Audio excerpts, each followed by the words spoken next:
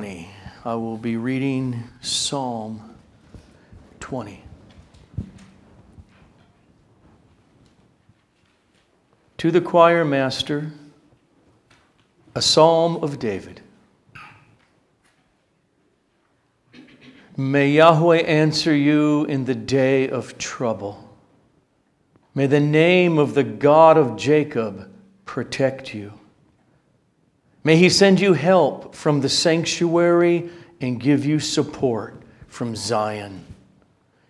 May He remember all your offerings and regard with favor your burnt sacrifices. Selah. May He grant you your heart's desire and fulfill all your plans. May we shout for joy over your salvation and in the name of our God set up our banners. May Yahweh fulfill all your petitions.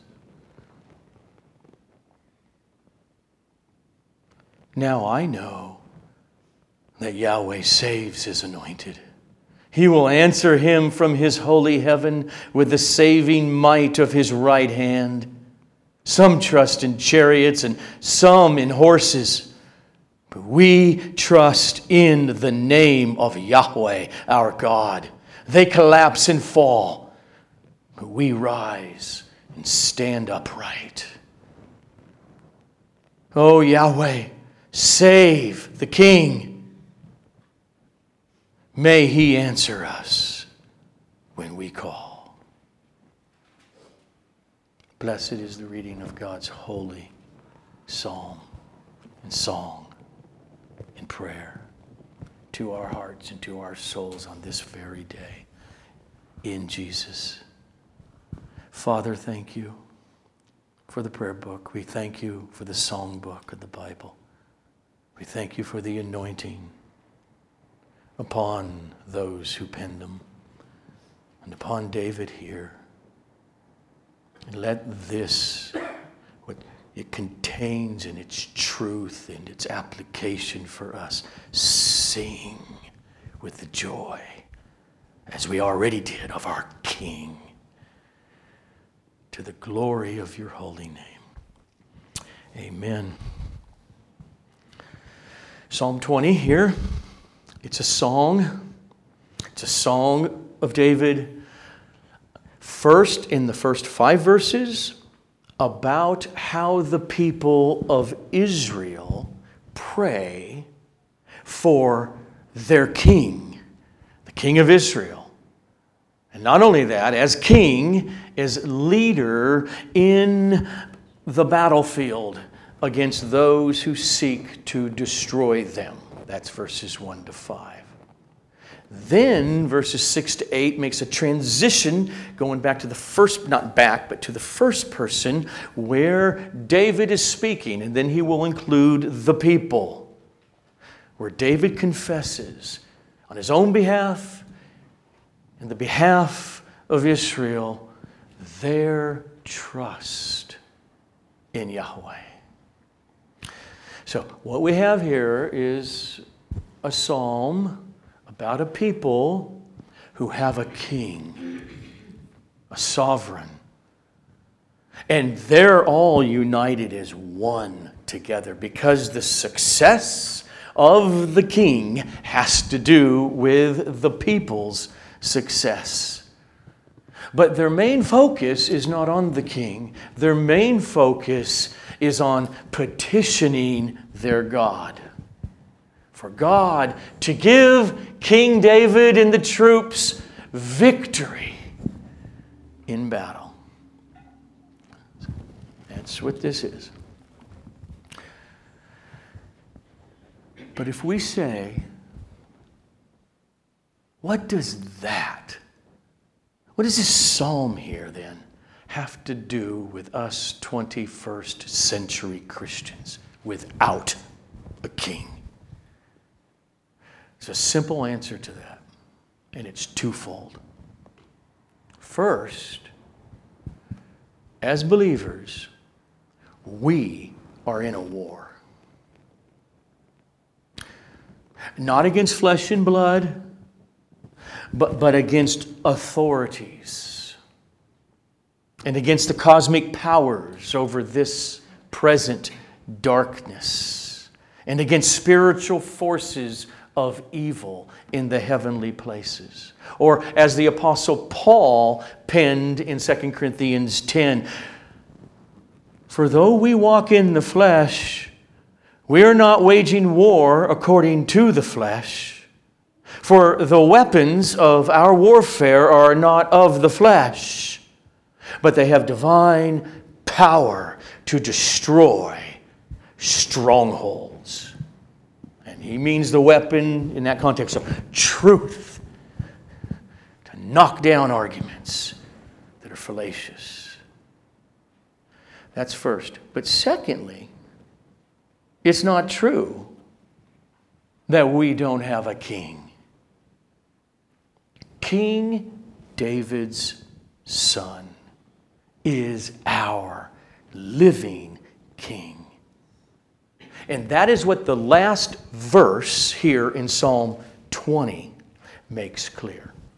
I know you can't see it if you're looking at ESV, because I don't think the ESV and the NIV translate it correctly. I think the New American Standard Bible translates it the way that we should read it from the Hebrew. And the New American Standard Bible translates verse 9 like this: "Save, Yahweh." Full stop. "Let the King hear us when we call." We have a king. So now, in the historical context, the correct assumption that David and the Israelites have is that as the army goes off to war, God is active, one way or the other. And they know He responds to prayer. That's why the psalm is sandwiched with the word answer. Verse 1, verse 9. Verse 1, "May Yahweh answer you, David, in the day of trouble." Verse 9, "May He answer us when we call." Now, another thing to know. We know that the name of God, God is His title, we know His name is the 4 Hebrew letters, the Yod, He, Vav, He. You put vowel sounds in there, it could come out something like Yahweh. We saw that last week. But also here, 3 times in the psalm, I mean, he does use those 4 letters, the tetragrammaton, but 3 times he actually says the phrase in the name of God, or the name of Yahweh. The point is, know to whom you're praying. Praying to the right God, the God of Israel, matters. There's lots of gods in their time. There are lots of gods now, and there are false gods like the God of Islam. Know to whom you pray. All right. So let's go to the first section, verses 1 to 5, where this is David saying, this is how the people were praying for me, the king, going off to battle. Or blessing them. We'll see it's really closely tied, benedictions and prayer. May Yahweh answer you in the day of trouble.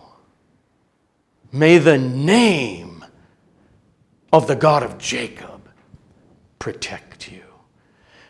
So that's our big key, this day of trouble for King David, meaning this distress, which is probably pointing to this defensive war when Israel's being attacked on its borders. And I know that sounds a lot like I'm speaking about what's happening on planet Earth right now at this moment in Israel. But this here refers to 1000 BC. Notice the people pray to Yahweh to protect David and his troops, but here they refer now to Yahweh as the God of Jacob. Meaning, not merely the creator of the universe, but, yes, that one, but our covenant God. I mean, Yahweh, you make covenant, you make commitments, you stick to them. The God of Jacob. Remember the root of that? God calls Abraham. He chooses him. And that chosenness is passed down to Abraham's son Isaac. And then it's passed down to Isaac's son Jacob.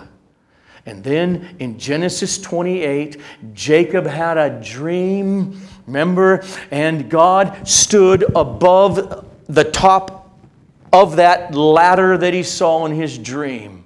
And he said to Jacob, I am Yahweh, the God of Abraham, your father, and the God of Isaac.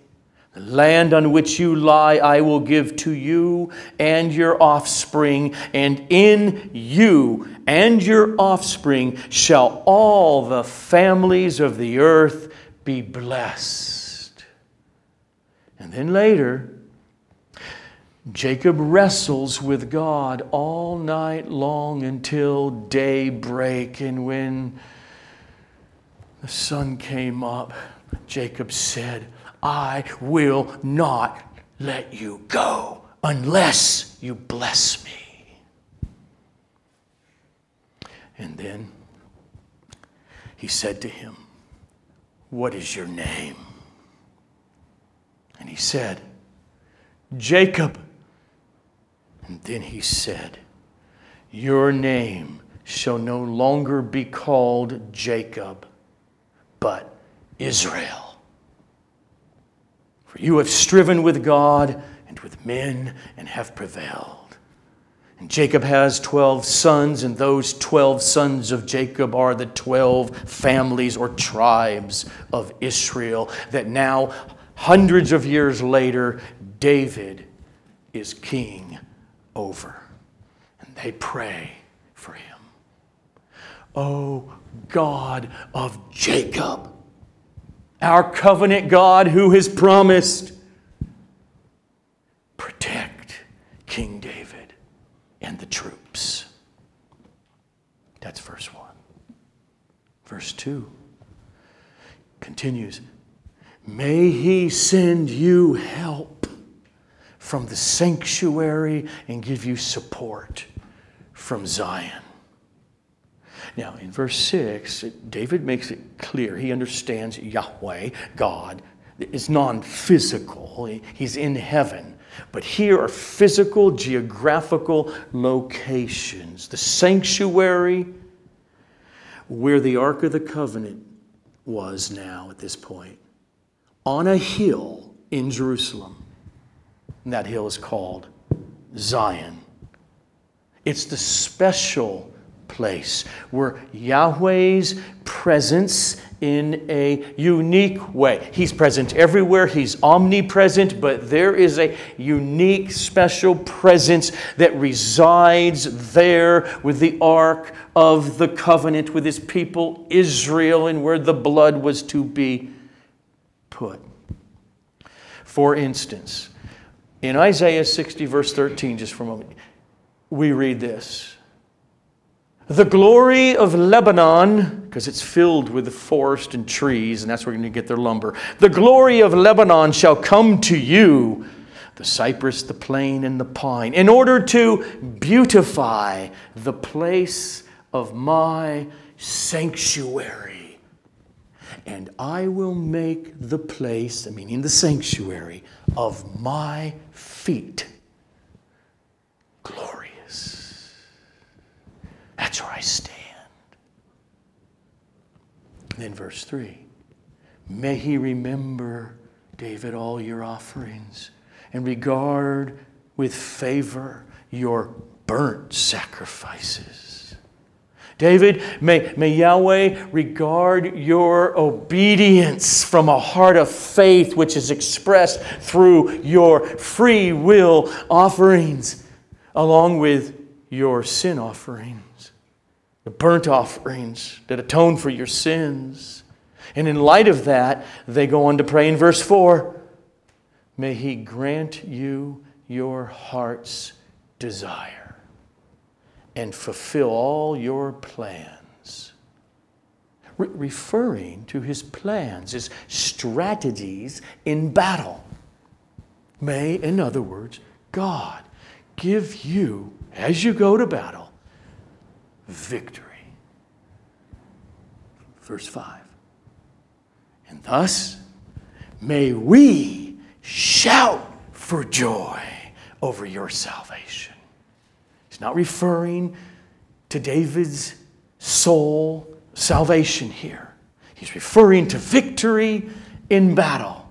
May we shout for joy over your victory. And in the name of our God, set up our banners. May Yahweh fulfill all your petitions, requests. In other words, may it all result, now this battle, in all of us celebrating victory. Because remember, it's their king, the welfare of their king has everything to do with their welfare. His success is their success. If there's disaster in war, that meant disaster for the people. That's verses 1 to 5. Now let's contemplate for a moment. Is it right for us here today to take that psalm, to take those 5 verses, and to petition the Lord like that? Or again, notice it's in the form of a blessing to David. Like when I give the blessing, the benediction at the end of every sermon, may the Lord, it's also, Lord, you're here. Can you do this? Do this. May He do that. But then it's addressed at the people. And the psalm is addressed like a benediction. So here's the question. Would it be right for me to use verses 1 and 2 as a benediction at the end of this service this morning? May the Lord answer you in the day of trouble. May the name of the God of Jacob protect you. May He send you help from the sanctuary and give you support from Zion. Would that be appropriate? My answer is yes.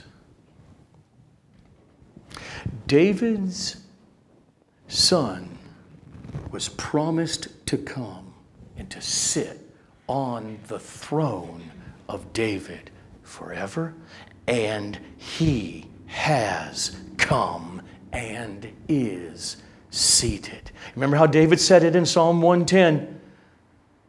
The Lord said to my Lord. And remember Jesus? Who's he referring to? Well, he's referring to the Messiah. Then that's David's son, right? Yes. Well, then how is it that David calls him Lord? The Lord said to my Lord, sit at my right hand until I make your enemies your footstool. Jesus has come. Jesus has conquered death and the grave. Paul says it this way in Ephesians 1. The working of God's great might that He worked in Christ when He raised Him from the dead and seated Him at His right hand in the heavenly places, far above all rule and authority and power and dominion, and above every name that has been named. Not only in this age, but also in the one to come. So yes, this is appropriate. It's an appropriate blessing. It's an appropriate prayer. We don't pray, though. We don't pray, oh, Jesus, may you win the battle. May you get victory. Because He already has won. He's already conquered. Revelation 5 says it this way about Jesus. He's the Lion of Judah. And hear the words related to the psalm. He's the Lion of Judah. He's the Root of David.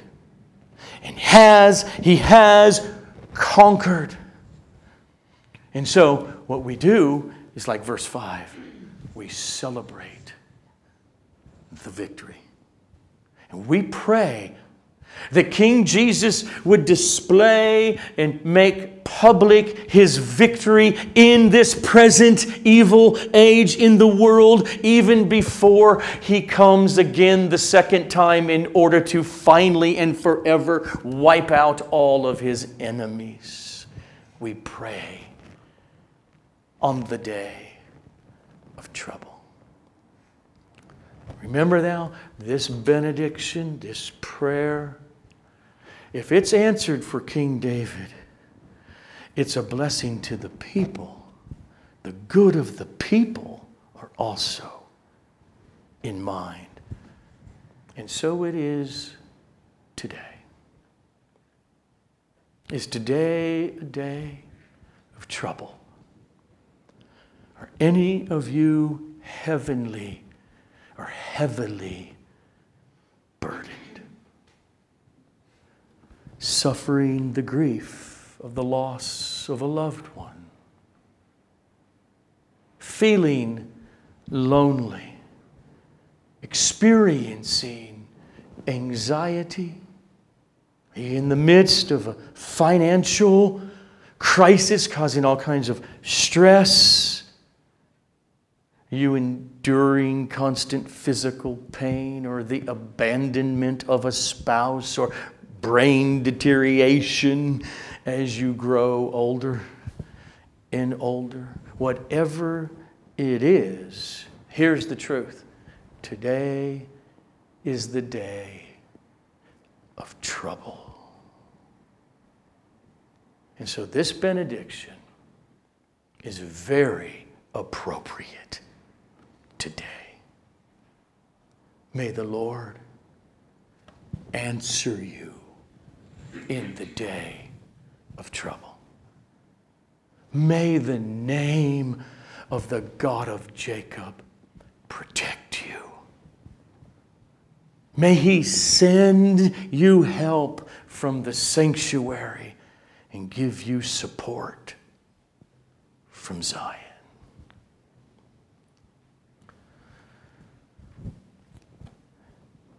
Now, verses 6 to 8 has the words coming out of David's mouth. And he's confident that Yahweh will grant victory. Verse 6.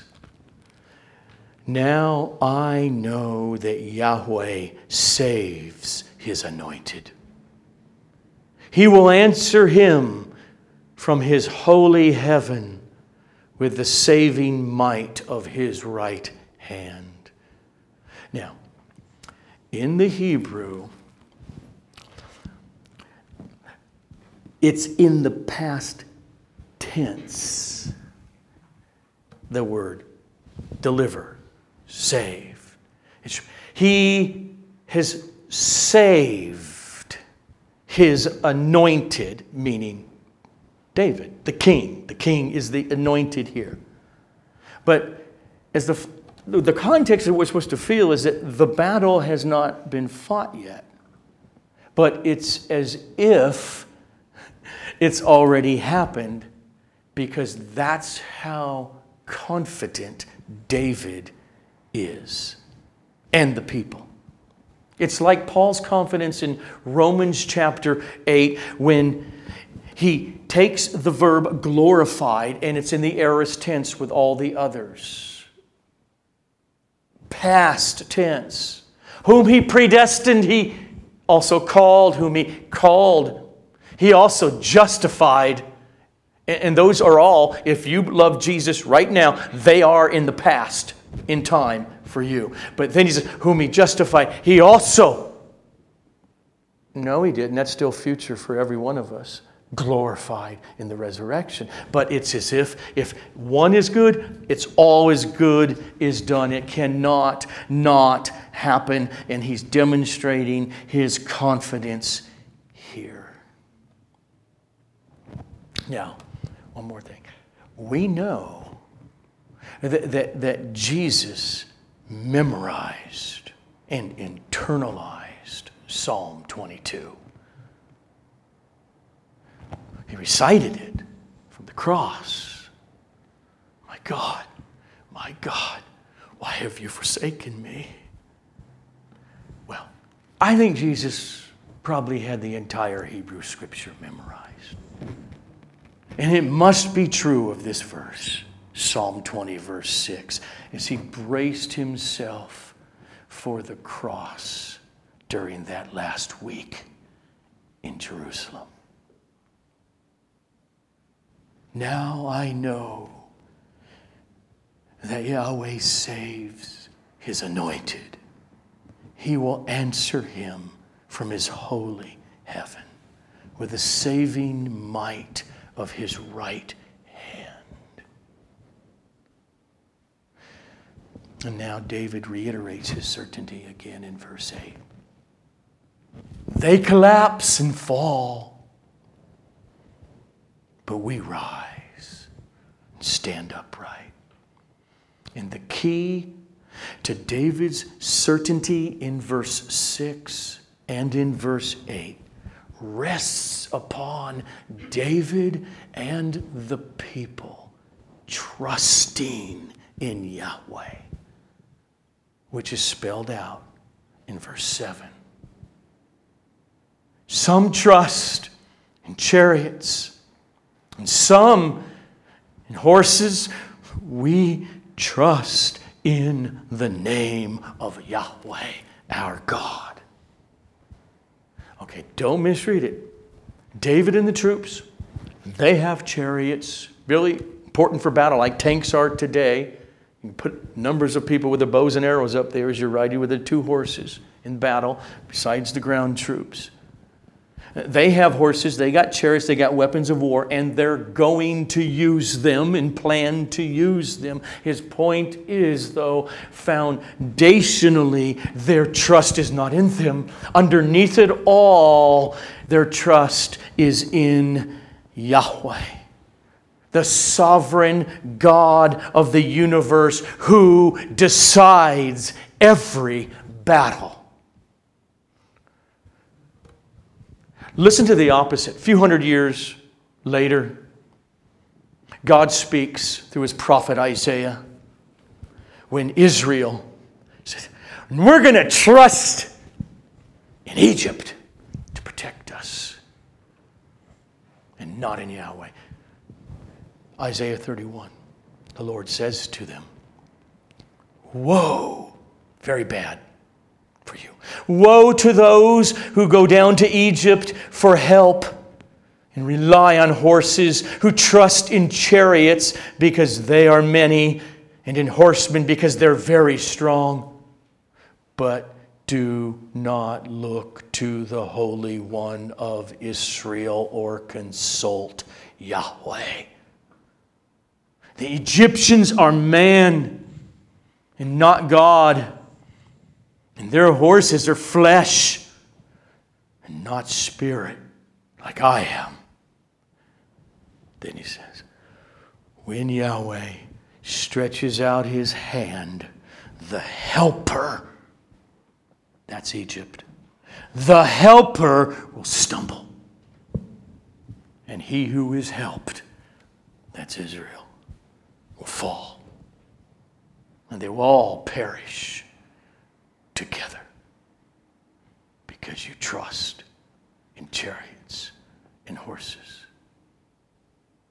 So the lesson is, yes, David, he knew it. Use your weapons.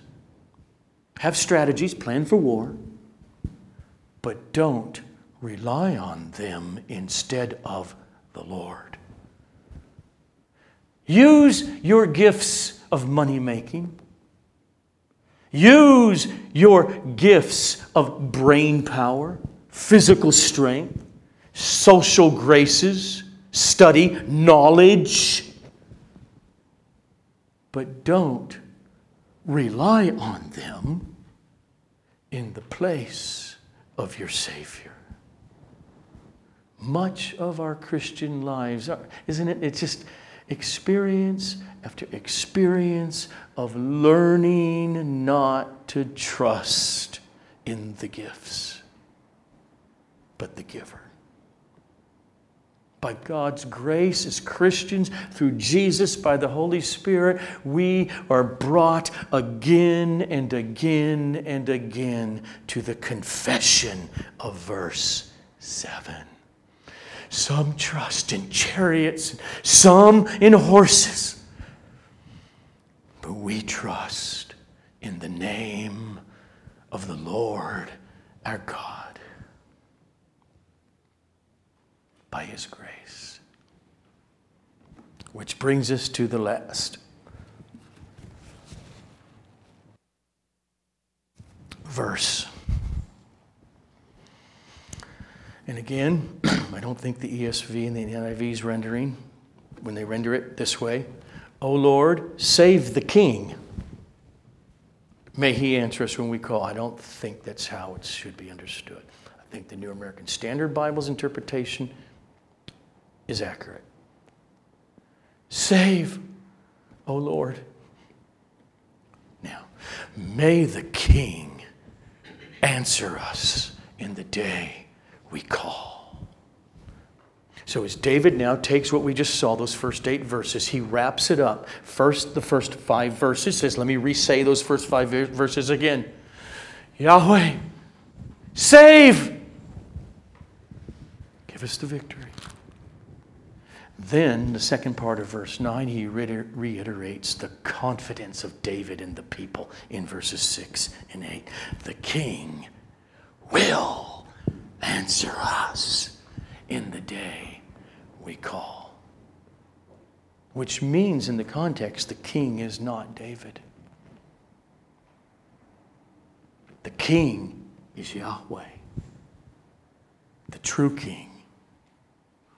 He's the one that David referred to in Psalm 110. The Lord said to my Lord, sit at my right hand until I make your enemies your footstool. That's the King. The King, well, it cannot be said more clearly than the way Paul said it in Philippians chapter 2. Christ Jesus, who though He was in the morphe, the form, nature of God,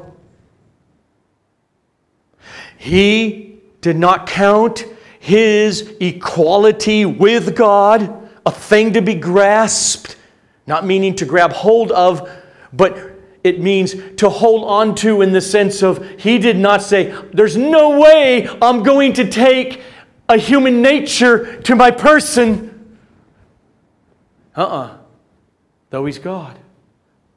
We know that because Paul defines it. He's equal with God, but that didn't keep Him from the next thing.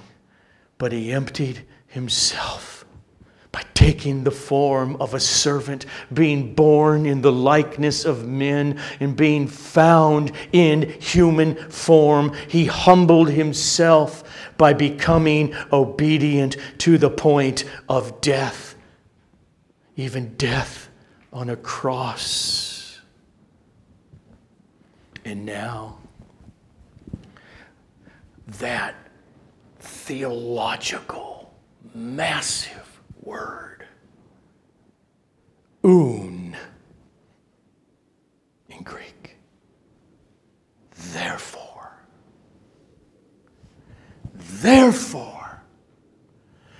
God has highly exalted him and bestowed on him the name.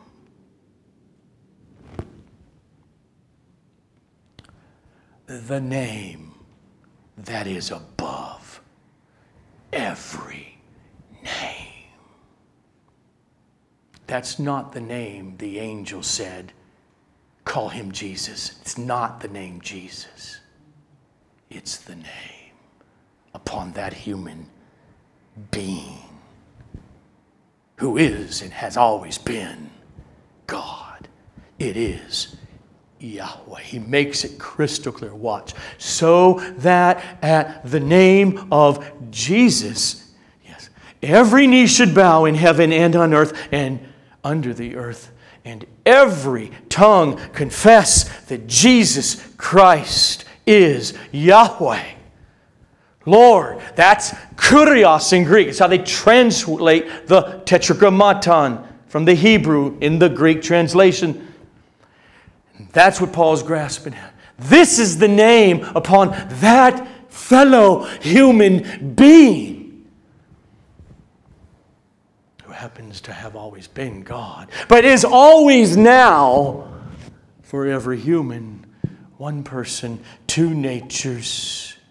We will confess that Jesus, that man from Galilee, is Yahweh to the glory of God the Father. And in laying out his most complete articulation of the gospel of Jesus Christ when he wrote it to the church in the city of Rome, Paul makes it clear as he opens up that great treatise, the gospel of God, which he promised beforehand through his prophets in the Holy Scriptures concerning his, that is God's Son. And this is key and it's huge. Who was descended from David according to the flesh. So here we sit in 2023, and we know more clearly than David did. We know more clearly than the people of Israel did about God's plan. We now know the Son of David is Jesus from Nazareth, crucified as the propitiation for our sins, raised from the dead for our justification forever before God, putting away all of our guilt, seated right now at the right hand of God on the throne of David forever as our human king. And therefore, we know he, the king, will answer. We know he came to redeem and to purchase every sheep that the Father has given to him, who are gathered together in his church, and that the gates of hell shall not prevail against it. So, yes, we can daily pray Psalm 20 with confidence. Lord, answer us in the day of trouble. May you protect us by your great name.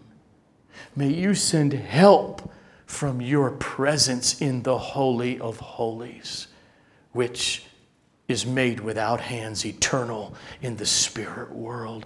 And then verse 9, save, deliver, O Lord. King Jesus, answer us in the day we call. Father, we thank you for such a gift. As Paul was so moved by the reality that you did not spare him, but sent him and killed him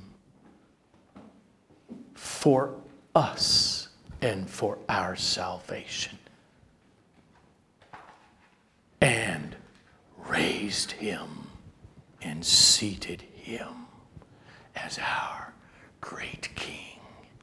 And thus we walk and rejoice in the experienced victories of the battles of our lives, to the glory of his name. Amen. Let us stand and worship our great King, Jesus.